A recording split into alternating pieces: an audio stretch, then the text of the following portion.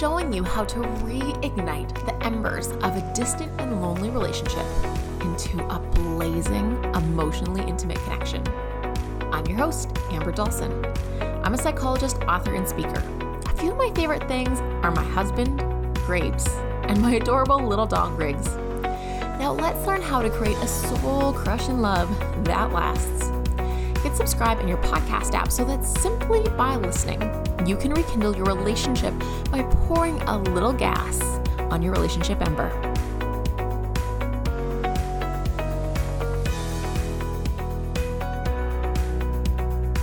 This podcast is for informational purposes and should not be misconstrued for specific relationship advice. For advice for your specific relationship, seek a local couples therapist for relationship counseling or couples therapy.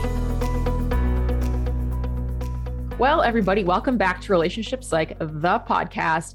And today I'm interviewing someone that I found on a hashtag on Instagram. I was looking up quotes and I found one that I really loved, and I've posted it twice because it's just, I think people really connect to it. They relate to it. I'm going to read it to you. So it says, if you frequently notice yourself feeling resentful, it's likely you have overextended yourself or you've offered things you don't truly feel comfortable offering. And where you can find this quote is at Liz Listens.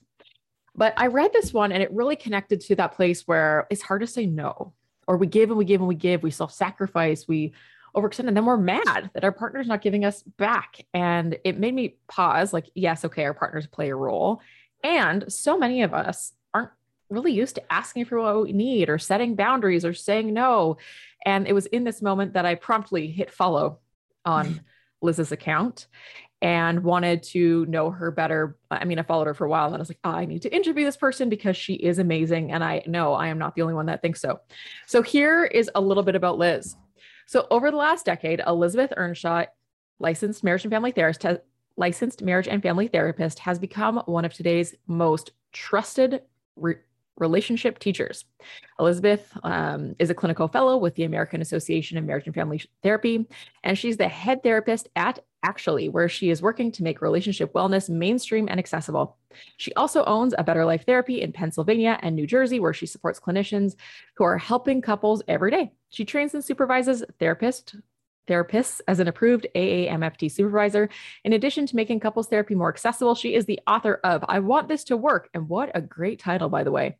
Elizabeth is also the host of Hash It Out on Good Risings, where she offers advice to everyday relationship conundrums. She is frequently asked to talk about relationships with media outlets like Mind Body Green, the Huffington Post, and has been featured on numerous podcasts. So I'm sure we're going to get tons of great information. Thank you so much for being on the show, Elizabeth. I am so excited to be here with you.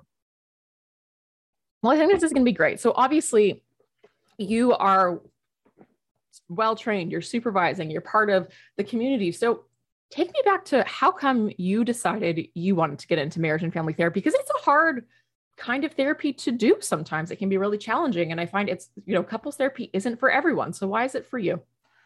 That's a really good question and one of my favorite questions to answer. So in terms of how did I get into it, it was a very meandering path. I did not initially think I wanted to be a couples therapist. I went to school for organizational development.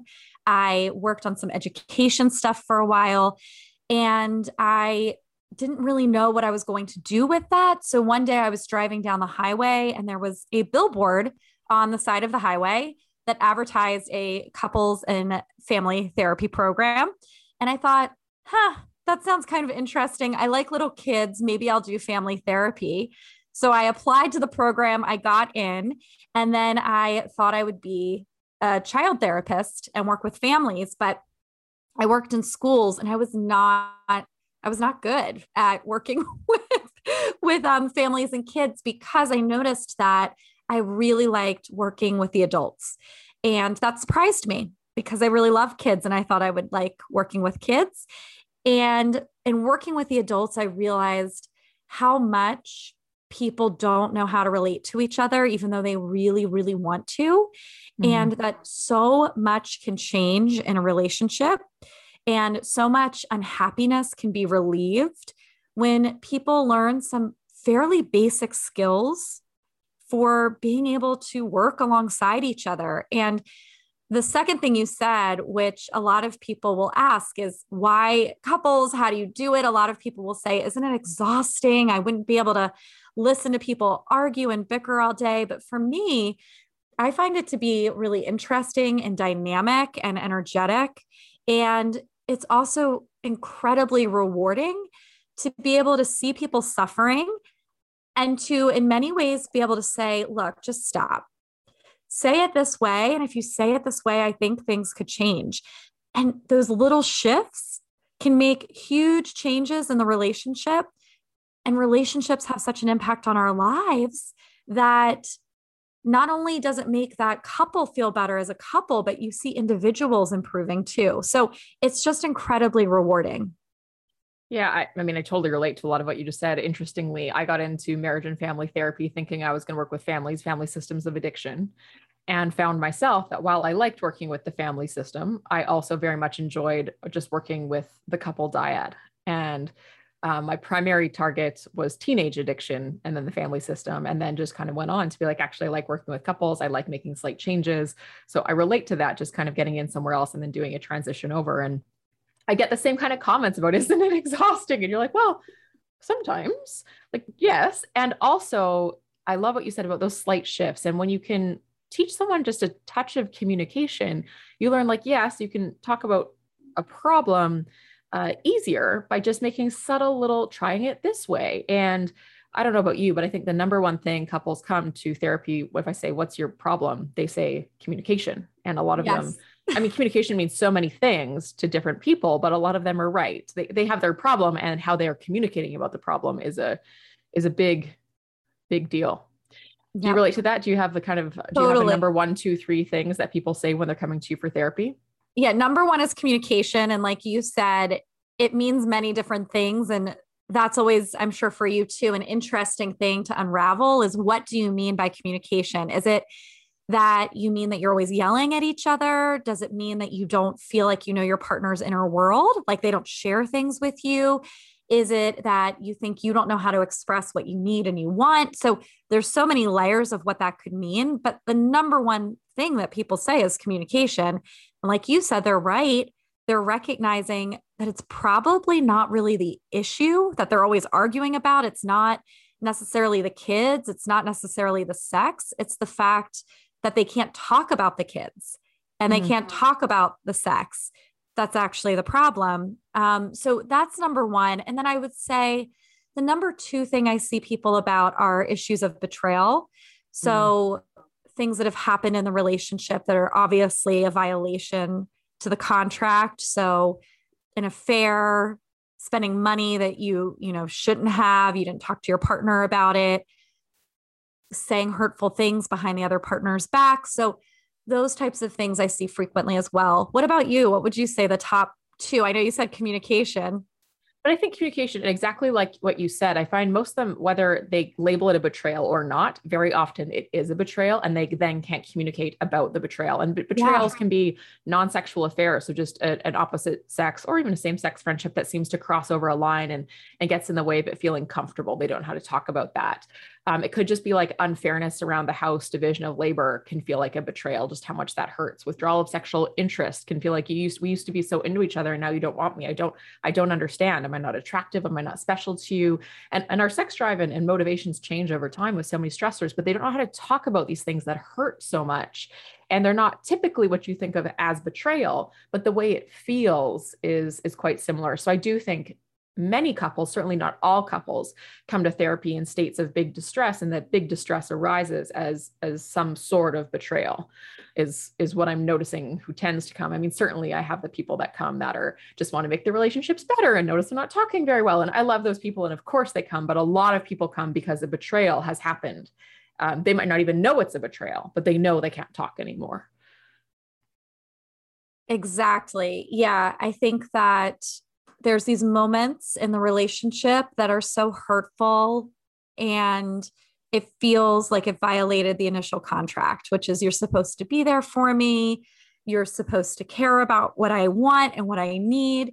You're supposed to honor our agreements together. And one of those things doesn't happen. I feel disappointed. I feel hurt. I feel let down. And it's the experience of betrayal. And like you said, sometimes that's a sexual betrayal, but I would say more often than not, it's something else that is a betrayal. And I don't think use that word enough to describe the other things. So people can't always identify what it is that they're experiencing. Mm-hmm.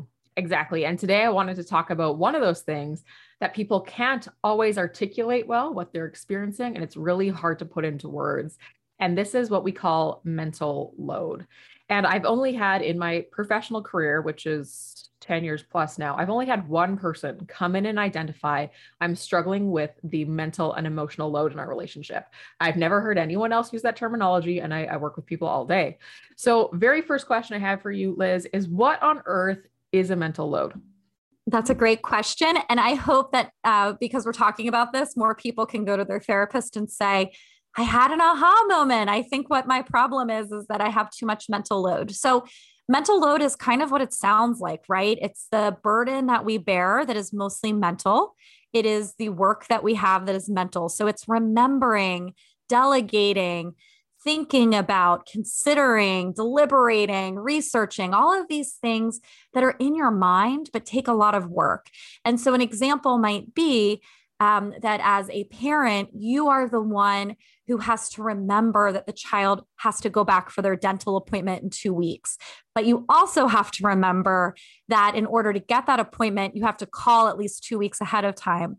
And then you have to be the one who remembers where you research that information and gets the phone number and calls the phone number. So it's a lot of work that goes into a process that on the outside looking in might not seem like a lot of work. And regardless of who carries it, it's always going to exist in a relationship, right? Like we have to make the dentist appointment. We have to remember to throw the birthday party. We have to remember to pick the socks up off the floor. There's going to be things that we have to carry mentally. The problem exists when it's unfairly distributed. So one person is taking on all of it in a way that doesn't feel fair. And that's when people tend to then have symptoms in reaction to that, right? They feel overwhelmed, they feel depressed, they feel angry, they feel resentful because they're the only one carrying the burden. Yeah, absolutely. And I think you're right. We're all going to carry some of that, but that unfairness is when I tend to see it in therapy. And you posted something on July 19th. And so if you want to see more mental load, you want like a quick Instagram post that defines it, I'm just going to read it. So she has 6 signs that you carry the mental load in your relationship. 1, you are in charge of maintaining social connections. 2, you notice the emotional needs. 3, you always have to remember. 4, you're the house manager. 5, you do majority of the research. 6, you're the main person in the home that worries. And those aren't numbered, by the way. I just gave them the numbers, but that's the content of it is there. And what you just described, Liz, summarizes a lot of that. And so if you want to refer back to this, just go to Liz Listens on Instagram and check out her July 19th post where she summarizes that. So you can take what she just said. And if you want to, you can talk about it with your partner and you can have those kind of signposts that she just went over. So if you're starting to feel like this is unfair, I do all these things. I do research all the dentist appointments and I do book them and then I take them, or sometimes my partner takes them, but I have to call and I have to book them and I have to remember. Do you have any tips or suggestions for how to describe that to your partner so they understand? Yes. So I think, first of all, just showing them the information can be incredibly helpful. I will share a story from my personal life. These things are very clearly gendered, right? So historically, it is the person who identifies with the feminine who is taking on the mental load, and the person who identifies as the masculine, not even really recognizing that it exists, right?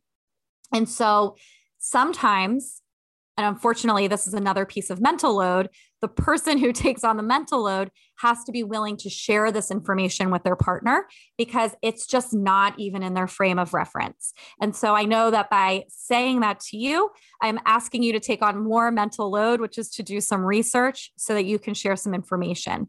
But in my own personal life, I experienced this after we had our child. It wasn't really a problem before that, and I'm sure people listening can resonate with it. And then when we had our child, I recognized I was the one researching and then making the appointments and planning and then delegating and saying, could you take off on Friday so that you can take him to his appointment? And it was just, it was suffocating me, right? I was really buried underneath all of this work that I had to do. And in order to shift it, I had to be willing to share it with my partner and my husband. So I shared with my husband that I had been researching this mental load stuff, and I sent him some articles and I asked him to read it. And I think sometimes giving that space can be really helpful, saying, we don't have to talk about it this second, but I really need you to read this and let it sink in. And then let's come back and talk about it. Now, I'm really lucky because I have a husband who's willing to take my influence, which we know is really important for healthy relationships. It's for partners to take each other's influence. So he read it and he came back and he said, yeah, I can totally see how that's happening in our relationship. I don't even think I was aware of it. And then we had to sit down and talk about how are we going to start splitting this stuff differently. Part of moving forward in that direction was trusting him to do the parts that he was agreeing to do and to allowing him to fail. So that's the second part of shifting this. Number one is you have to be willing to share the information. Number two, you have to be willing to let the other person fall on their face with it, which means the kid might not get to the dentist appointment on time. And you might not be able to repair that. You might say, I'm giving you the doctor's appointments. You are 100% responsible for them. I'm going to relieve my mental load around it. And if I get a phone call that you missed the appointment, I'll just forward that phone call over to you so that you can call and you can resolve the situation. That can be really hard for people who are used to holding the mental load. What I'll hear a lot from my clients, and you might as well, is people will say, it's just so much easier if I just do it though. Or I don't want to let it get messy like that. It just makes it a bigger mess if I let them do it. Yes. And in the long term, what will happen is things will start to regulate over time, and your partner will learn how to start noticing what they need to do and actually follow through on it. But if you're always rescuing and fixing and cleaning it up and swooping in, then you are going to continue to carry that burden. Oh, I think that part about like trusting them and letting them fail. And a lot of partners just say like, initially they object, like, I don't trust them. I'm like, of course you don't right now have a reason to. And that trust is built slowly over time. And yes, they might fail. And can they still fix it? I remember we had an example of that too. A number of years ago, my husband was in charge of taking the dog to the groomer and he forgot. And then the dog didn't get groomed. And I just said, great, well, can you book another appointment then, please? I mean, I was angry, but I just was like, whatever, I'm not doing it. And then he booked a groomer who was amazing, a different groomer who was the best groomer and a very reasonable price, who then we went to for years until we recently moved. But actually his choice turned out to be better than my choice. So, it was I delighted that it didn't follow through in the way I wanted? No, absolutely not. And still, there was a silver lining to it all. Is there always a silver lining? No, there is not. But thank goodness in that case there was. And I think the other thing is you made some good tips about how to share this with your partner. So you said like, I'll send it to him and we can talk about it. And I find a lot of couples also will go in hot, like steamy hot, like you didn't do this again and you're so lazy, or like they blame and they attack. And I don't know, like most people, when they're being blamed or attacked, they're not very receptive. They're not like, oh, you're right. I should make sure I do this. They're, trying to get rid of you and trying to get away. And so it's really hard to hear that. And what are your tips? What tips do you have for sharing a bit more of that load with their partner so your partner doesn't feel attacked and overwhelmed or defending themselves or trying to run away from you? Yeah, that's a great question. So one thing I think that's really important to pay attention to is avoiding the 4 horsemen. The 4 horsemen are 4 communication habits that John Gottman recognized in his decades of research with couples to be really detrimental to relationships, right? So what you were just mentioning, Amber, is criticism, defensiveness, contempt. All of those things can start to show up when people try to address the mental load. So it might sound like criticism if you're saying something like, you never remember the kids' doctor's appointments. What's wrong with you? Your partner is likely going to become defensive then. They are going to say, how do you expect me to remember them when I had to do X, Y, and Z? Or what are you talking about? I did remember. I took them last month. And you're not going to move forward because you're just going to be in this back and forth. Sometimes people even become contemptuous, which means that you might start saying to your partner, you're pathetic. I don't know why I married you. If you were a real man, you would remember these types of things. I'm tired of feeling like I'm a single mother. So when you move to that place, again, your partner is going to move further away from you rather than closer. You're actually not going to get your need met. So when you talk about the mental load, we want to figure out a way you're actually going to get your need met.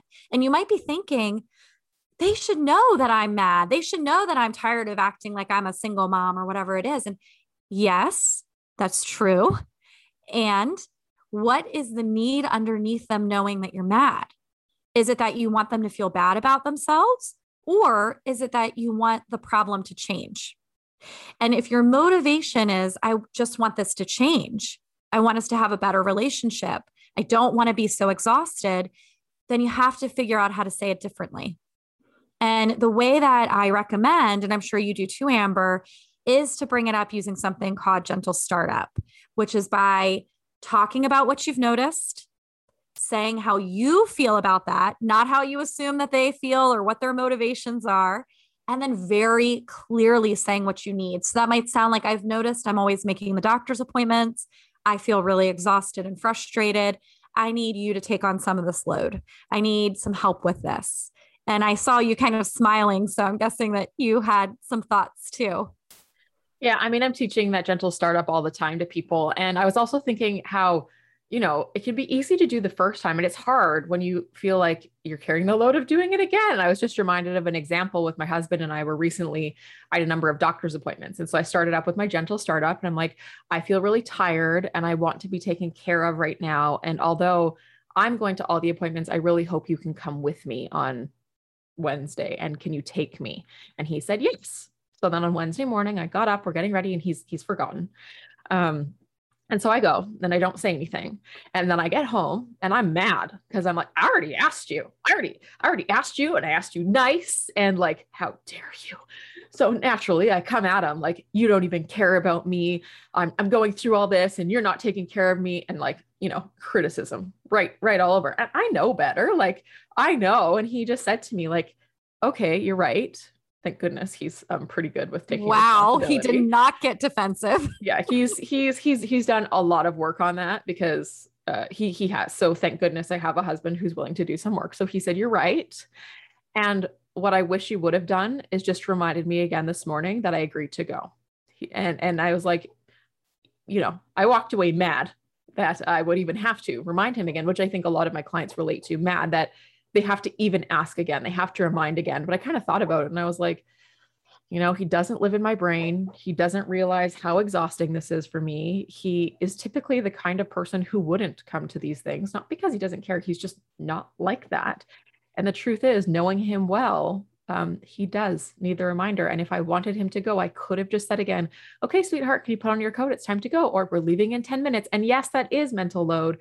But like you kind of talked about earlier, it's that conditioning where over time, if I kept doing it and I had a series of appointments, that by reminding him, yes, the first one, maybe the second one, he wouldn't have gotten there, but over time he would have shown up because it would have clued in that this is a thing we now do together. And so I know it can be so hard to do repeatedly. And I know it can be so hard to continue to ask, but I mean, I think he reminded me that I have a choice to keep going with my gentle starts and asking, or to potentially get into a battle. And it doesn't always feel fun to have to ask again. And I know, but yes, I'm totally on board with you. I think that gentle startup really goes a long way. And you made a good point about saying how like you feel. So I feel frustrated because you left your shoes at the door. Can you please pick them up? Not, I feel frustrated because you just don't even think that I matter. So you leave your shoes at the door because you don't even care enough. And I find a lot of people make that mistake. Like they'll assume something about their partner rather than describing the behavior that they don't want. And I think that's a really common error when people are trying really hard to get this, but they jump away from describing their behavior and they go after the others. Totally. Absolutely. And one thing you said that I think is really important is that you thought about it and you said, this is who I know my partner to be. So in this situation, it feels fair that I probably should have reminded him. And I think that that's what was the difference there, is that you could step away from that and say, yeah, I know him. He isn't really this type of person. It is probably fair that I give him a heads up, because if I do, then he really will want to come with me and support me and do all of those things. And fairness is what research has shown matters when it comes to the mental load. So it's not that you're never going to have to ask your partner to do anything, or that you're not going to ever have to be the one that remembers something. And I have noticed that some people have gone to the other end of the spectrum where they're like, I'm not going to carry any mental load. I'm not going to remind them. It's not my job. It's in some cases, it is your job, though, because you're working with another human being. Just like in some cases, it's their job to work with you and to remind you of things and to assume the best. And what matters is, does it feel fair? And if you can step away and say, it feels fair that I'm the one that makes the doctor's appointments because my partner is the one who always remembers everything with the yard, and that's how we work. Great. It's fair.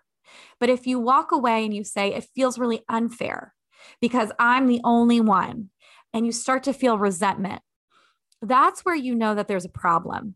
And so if you find yourself thinking, that isn't fair, I don't think I should have to ask, I don't think I should be the only one doing it, you're going to want to explore what would be fair.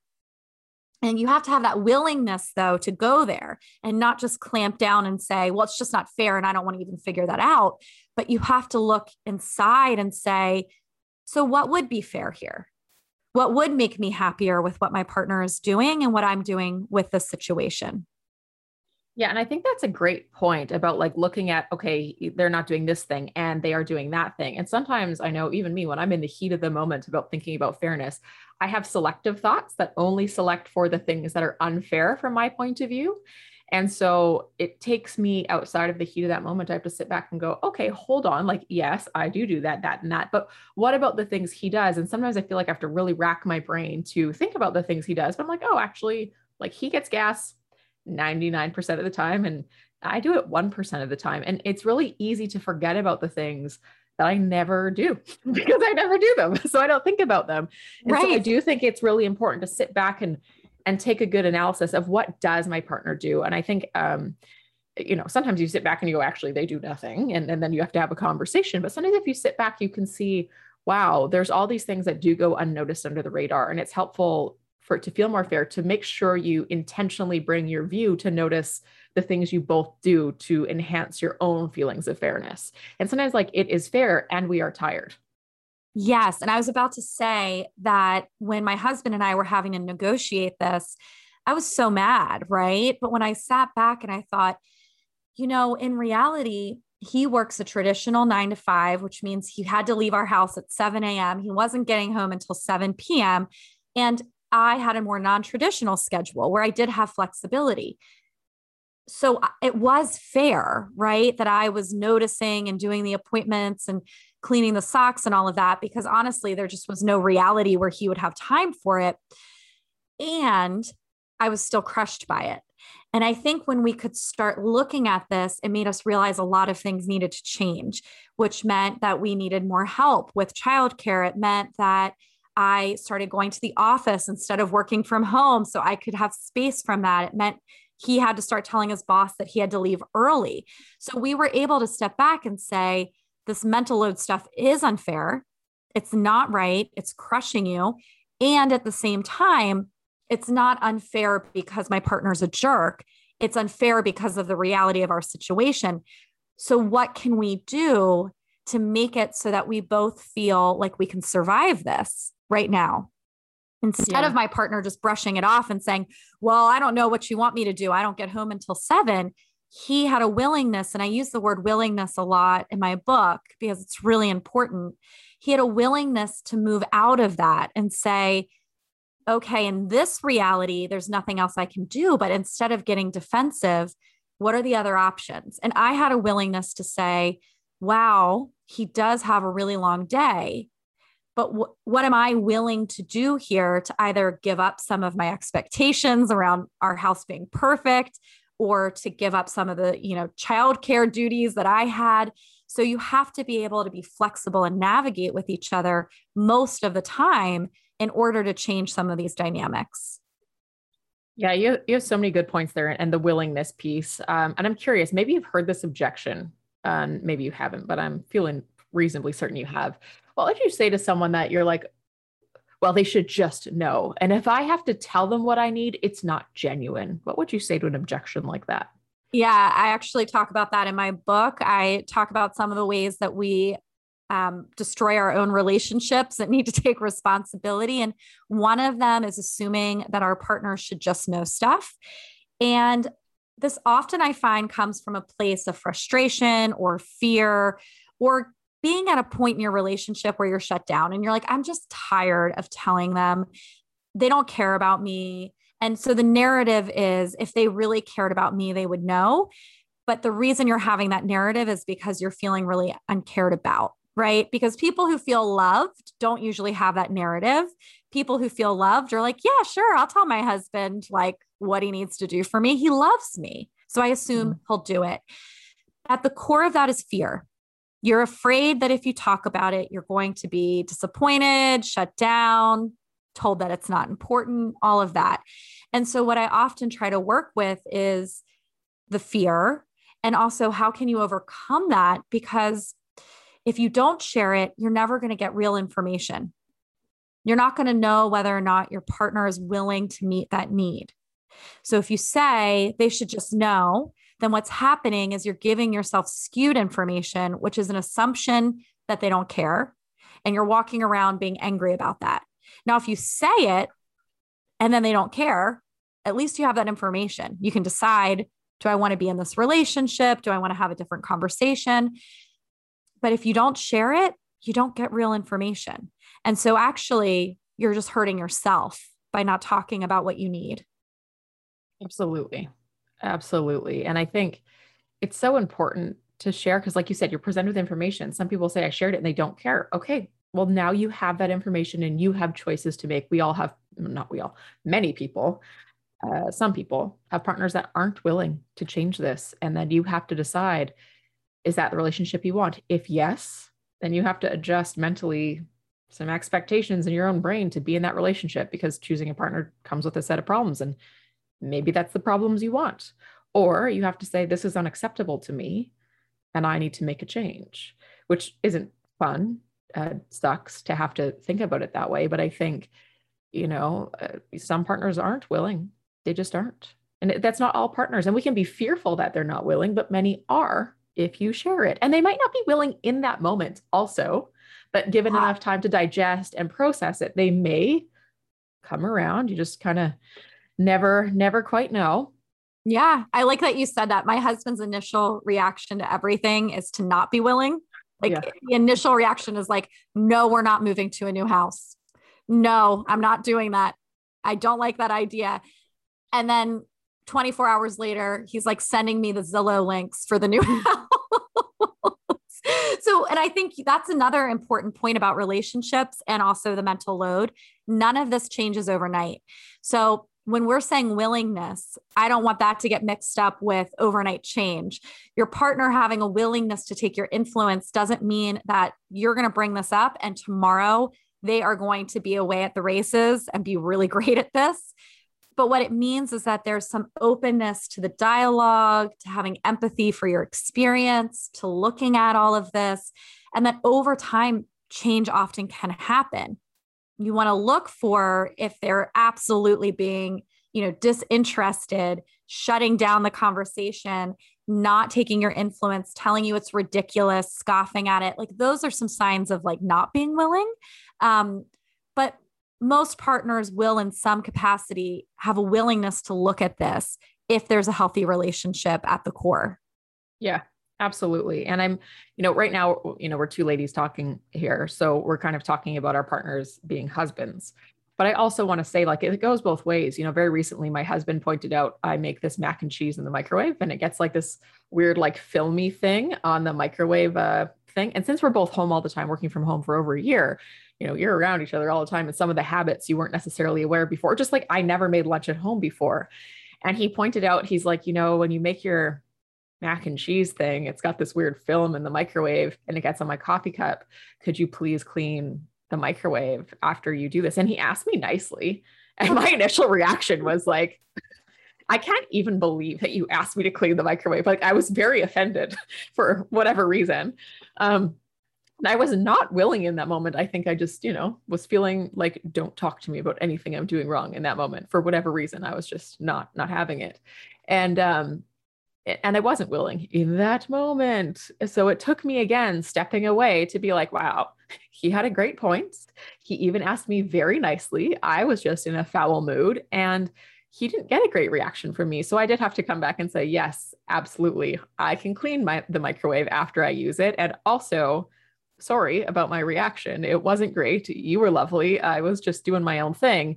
And so it's not just men that need to work on how they react and be willing. It is also us women. And I think like even I would say I'm a fairly willing woman most of the time, but not always. And I have to do a course correction sometimes and think about it. I was holding back my giggle while you were telling the story because it's so relatable to be like, I don't leave that in the microwave. What are you talking about? Or you could just wipe it yourself. Why are you telling me about this? Yeah, exactly. And then exactly. I think that brings up another really important point that we talk about with our couples a lot is, are you able to assume similarities sometimes? And so you just brought up a great example while we're talking about with our own lived experiences with our husbands. Sometimes we can humanize that by assuming similarity with our partner. So I might say it's really hard when I bring things up with my husband and he immediately shuts it down. But we can have a happier relationship if I'm also able to say, there's times I do that too, because then it doesn't make my partner the other. Right. He's not just the one who does that. We both do that. And you can even gain some empathy then, because it's, even in that microwave explanation, what was going on for you in that moment, right? You can think, and maybe you're saying, well, I was really busy, or I was feeling stressed out, or I felt like I had done so much that day and it was annoying to be called out for the one thing I didn't do. And so when you assume that similarity, you can assume that maybe your partner feels the same sometimes. Yeah. Maybe they feel frustrated that you didn't notice all the good, and that's why they got defensive. Maybe they had a really bad day and that's why they got defensive. So looking at the ways in which you do the same is incredibly important. Absolutely. And I love that idea of thinking, okay, that assumption of similarity, remembering that we both at times can behave in ways that aren't always ideal. And I think if you kind of feeling in your head, you're like, no, I never do that. Okay, well, pause and then take some time, because I know sometimes I can be defensive to things like that. Like, no, I'm a therapist. I do this for a living. But the reality is I do things wrong all the time. And if I pause, I'm like, oh yeah, like I'm such a human too. And part of the human condition is like, oops, yeah, I made a mistake, or yeah, I know how to use that skill and I didn't. So let me give it a redo. Oops. But anyway, we're talking about this and I feel like we go on forever, but I do want to know a little bit about your book. So tell us, the first question I have is the title. I want this to work, which I read that and I was like, ooh, like very good title. I want, not like you have to make this or tools. I want this to work. And that struck me. So tell me, if you even put this much thought into it, how come you chose the title, I Want This to Work? So much thought goes into the title of a book you would never believe.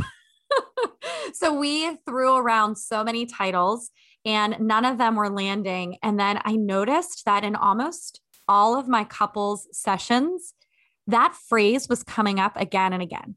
And you're going to start to notice it too. Like once I noticed it, I couldn't stop noticing it. So whether I was working with individuals or couples, they would say things like, we really just want this to work, but we don't know what to do. Or I've wanted this to work for so long, but now I think that we need to get a divorce. Or I don't know why I keep putting this up with this. I just want it to work. And so that was coming up again and again and again. And I'm like, yes, that's what we need to call this book, because that's what people frequently say about their relationships when they're unhappy about them. And you have to peel apart. You might want this to work, but can it work? And so the book helps to lay out what are the things that you can do individually and as a couple to increase the health of the relationship to see if it can actually work. And that is the premise that kind of ties into that title.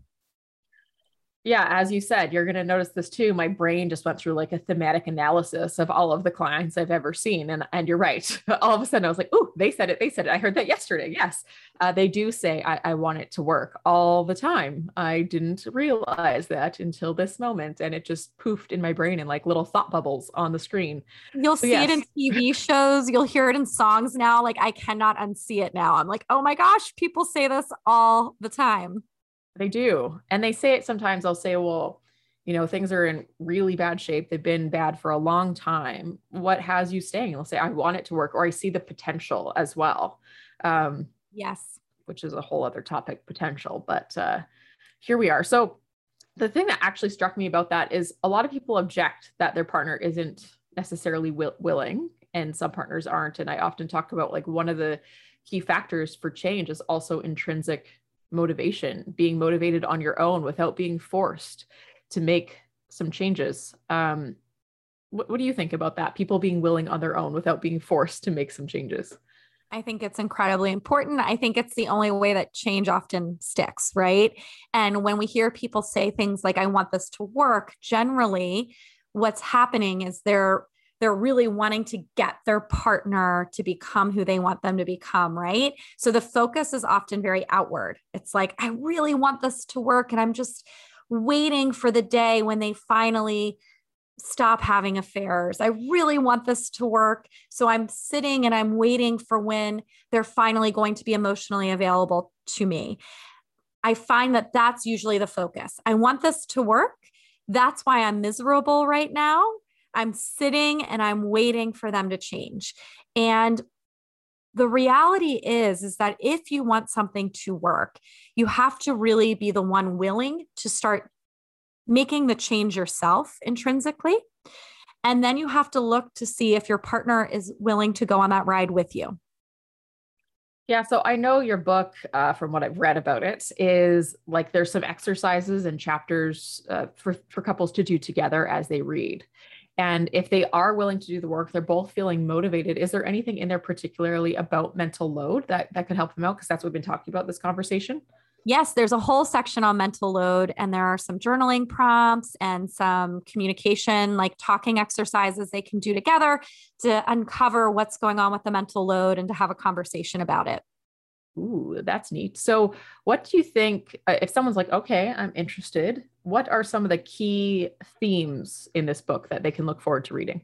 Yeah, so there is a theme of trying to uncover what has happened in your relationship. So, like you were saying earlier, are there these betrayals? Are there moments of missed connection? Have you just not been putting in the time and effort into the relationship? So, assessing what's going on with the relationship. And then the second theme is that you're going to be looking at yourself and identifying what you bring into the relationship. So we talk about attachment styles. We talk about the imago. So what's your template for romantic love? We talk about relationship. And then we move on to healing and connection. And so the healing sections are about how to have conversations that are really important so that you can start to move on and let go of resentment. And then connection is all about how do you create rituals? How do you make sure you're intentional about the goals you're setting and creating a lot of meaning in your life? And the way I like to think about the book is it's almost taking you through the phases of couples therapy. So you're assessing yourselves, you're identifying what you're personally responsible for. And then at the end, you're figuring out how do we move on from this using all those skills that we learned to create something that's meaningful and that feels good. Wow. I mean, that sounds awesome. I look forward to reading it. What is the release date again? Do you know that off the top of your head? I do. It's November 30th. So it is on pre-order now, but on November 30th, it will be in everybody's mailboxes. Okay, so we're going to release this after November 30th. So that means it's out. It's out. That means it's out. And the book is going to be linked to the show notes. So if you're interested, just go click on it and you will see where you can find this book, which is really super cool. Hey, maybe Liz, we should do a giveaway. I'm just on the fly here. That would be so fun. Let's do it. This? So I'll post a tile of Liz and I. And on that, if you tag a friend, we'll say 48 hours after this episode is released. I've got to write this down because I'm winging it off the seat of my pants. I love this. 48 hours after the episode is released, I'll put a tile up. The episode will be released. You got to tag a friend. Could be a spouse, could be a friend, whomever. And I'll go through and I will give 3 books away to listeners who tag a friend with this post. Woohoo! So we'll give out 3 books. So 3 books, tag a friend, go find the I'll post. Match it. I'll give 3. So we'll give out 6. We're giving out 6. Do you want it to all be on my Instagram, or do you want it 3 to be on yours, 3 to be on mine with the tile? What do you want to do? Tag your Instagram, and we'll give 6 books.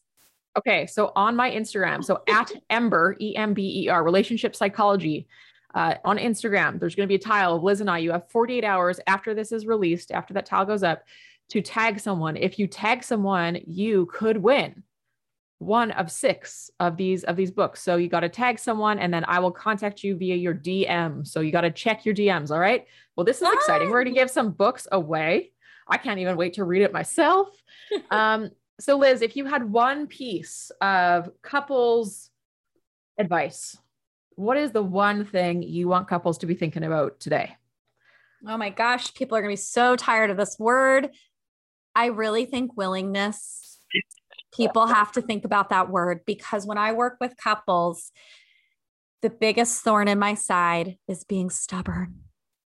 And when couples hear information that can be helpful to them, the thing that makes them struggle the most is they put their feet in the sand, they put their heels in the sand, and they say, I'm not going to do that until my partner does X, Y, and Z, or it's not me who's the problem.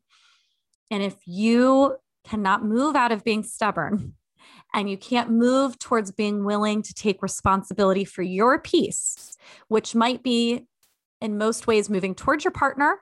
Sometimes, sadly, that responsibility actually means saying, this isn't working for me and I'm going to move on. You're going to be unhappy.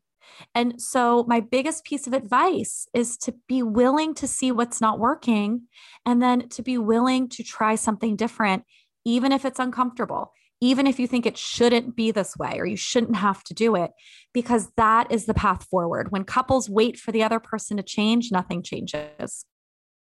Yes.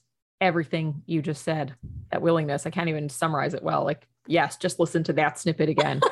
All right. Well, Liz, you were amazing, insightful, thoughtful about your comments on couples, mental load, describing that. I mean, even just the tidbits you share on a daily basis are so informative, and just give little brief blips to just think about to improve your relationship. And I know you just provide so much value for free to people all over the world, just be applying in these little micro actions over time. So I can't thank you enough for all of the work you do, for being on today, for sharing some of your personal stories and your professional experience. You're just a wealth of knowledge.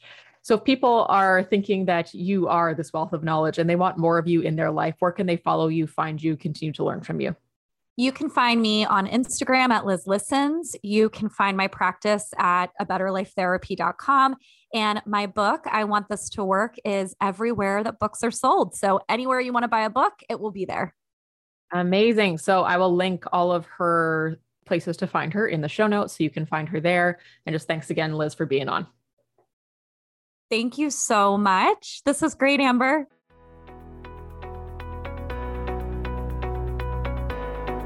Thank you for tuning in to Relationship Psych, the podcast, put on by Ember Relationship Psychology. If you're looking for more free relationship help or advice that comes straight from the couples therapy room, check out the free resources and the blog at www.emberrelationshippsychology.com.